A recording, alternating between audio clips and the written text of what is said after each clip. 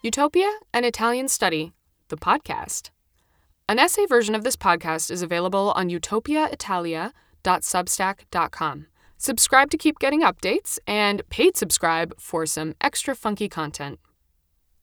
Utopia, an Italian Study is a somewhat futile attempt to make sense of life in Italy by pinning seemingly bizarre happenings down like butterflies for observation and further study. No butterflies were harmed in the making of this podcast.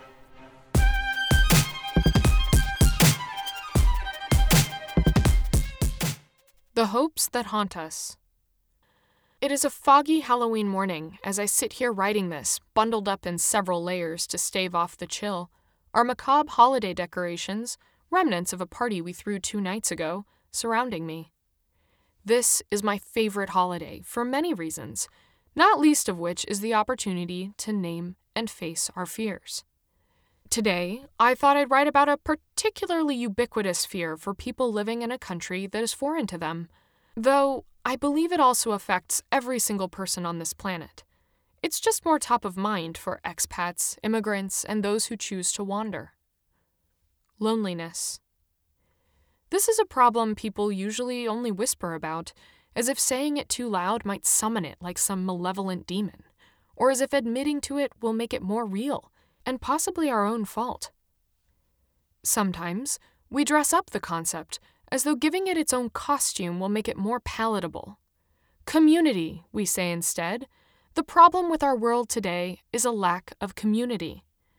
Community, you see, implies joint responsibility. A single person, 2 people, cannot a community make, and therefore, when we say we feel a lack of community, we absolve ourselves of the culpability and shame of our feelings of disconnectedness. I think the truth is, as ever, somewhere in the gray space between all of these things, a complicated answer born of the mess that is a rapidly changing world, shifting culture, new forms of media and socialization. But I also think that the truth is quite simple. If we feel lonely, we worry that it is our fault, and the latter point carries within it the confirmation that we will remain lonely and probably deserve it.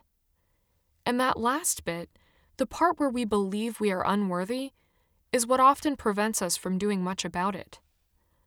And so, we form cliques made up of superficial interests or shared trauma, and we protect entry to them with every fiber of our beings.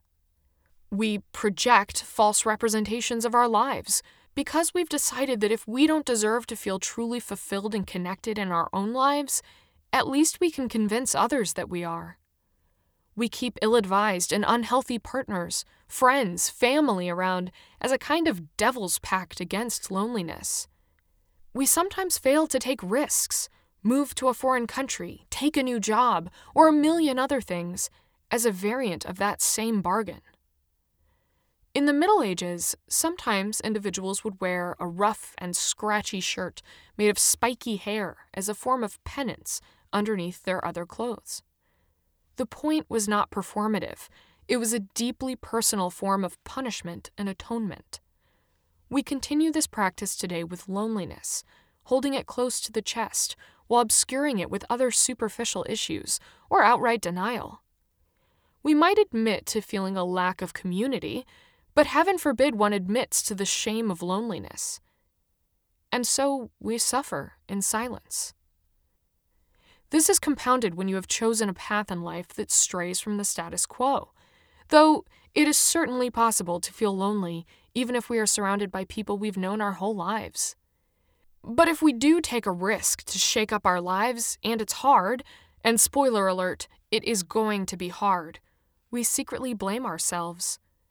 This is what leads to a particularly insidious facet of choosing to live in a foreign country. Our expectations are high. Others assume everything must be amazing. And if it isn't, well, we chose this. It's our own fault.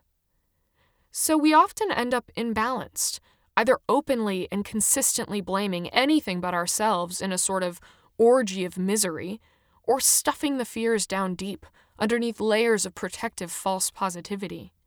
By the power of Instagram and denial, at least no one will know our shame. It is easy and not entirely untrue for individuals living in a foreign country to blame clashes of culture or time or age for a lack of community and continued loneliness. Yet, as with anything important in life, addressing loneliness takes a lot of long, hard work, and it has to start with addressing and mitigating the shame as much as possible. We must believe we are worth knowing and deserve connection. Easier said than done, sometimes. As I mentioned, 2 nights ago, Adam and I threw a Halloween party in a country that does not celebrate this holiday. Throwing a party only a few months after moving to a place is a particularly sticky brand of anxious. Will all of these people, mostly strangers to each other, get along? Or worse, will anyone even show up? The truth was that the very person who inspired the party, a dear Italian friend who had told me that her dream was to celebrate American Halloween, ended up deciding to take a vacation this week and didn't even come to the party.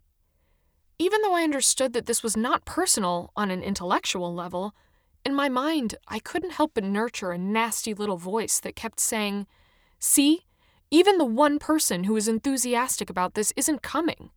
You live in the sticks, outside of the city. No one is going to bother making the trek, and there's also probably a bus strike anyway.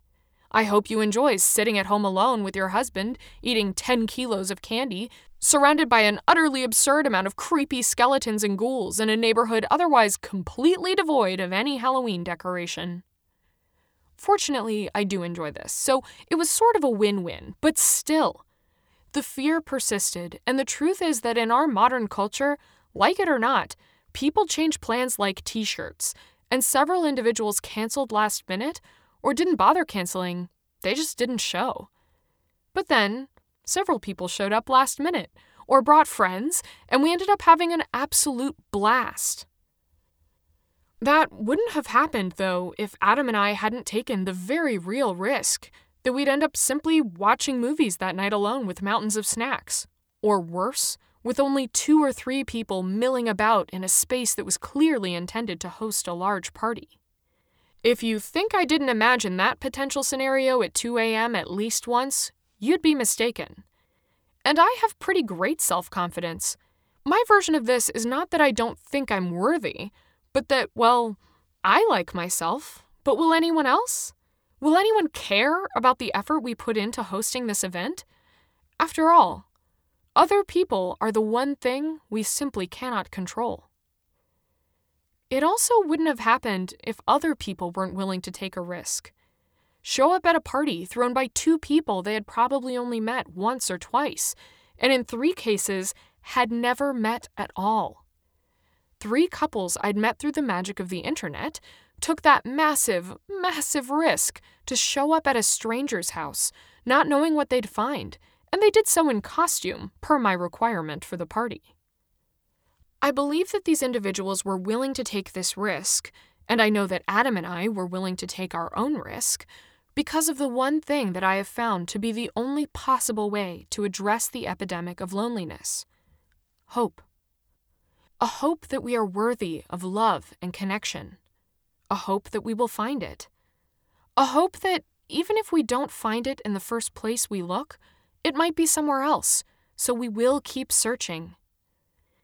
Creating fulfilling friendships and building community takes a lot of time and effort. It takes navigating stressful public transportation, or experiencing crappy bars and bad music, or going out in the rain when you have the safety of a comfortable bed and a cat instead. It also takes knowing yourself and your boundaries, and even being willing to say no to unhealthy offers of friendship or community that won't serve you, even when you are wallowing in your own loneliness and fear. We cannot control what others do. We cannot force connection. But we can hope, and we can choose to act upon this hope. As I sit writing this, I look up at our dead baby garland, made up of cheap dolls we found at the market and spray-painted white before stringing them up across the length of our terrace. It slowly drips icy rain droplets and looks, well, completely out of place despite the pumpkins underneath it. In the light of day, Halloween decorations can seem silly, almost foolish. As do most of our fears, I think. In the light of day, we squash our loneliness down deep with endless scrolling, clicking, liking, and posting. Or we constantly berate ourselves that we should be grateful for what we do have, even if we know that it's not enough. And that is why I appreciate Halloween. It is a blatant reminder that even though we can deny or ignore our deepest fears in the hustle and bustle of our daily lives, they still exist. Even if we hate them and resent them, they are there. But it also reminds us that our fears are feelings worthy of attention and work. The seasonal cycle of birth, death, and renewal continues on, and there is always the opportunity to face our fears and try again.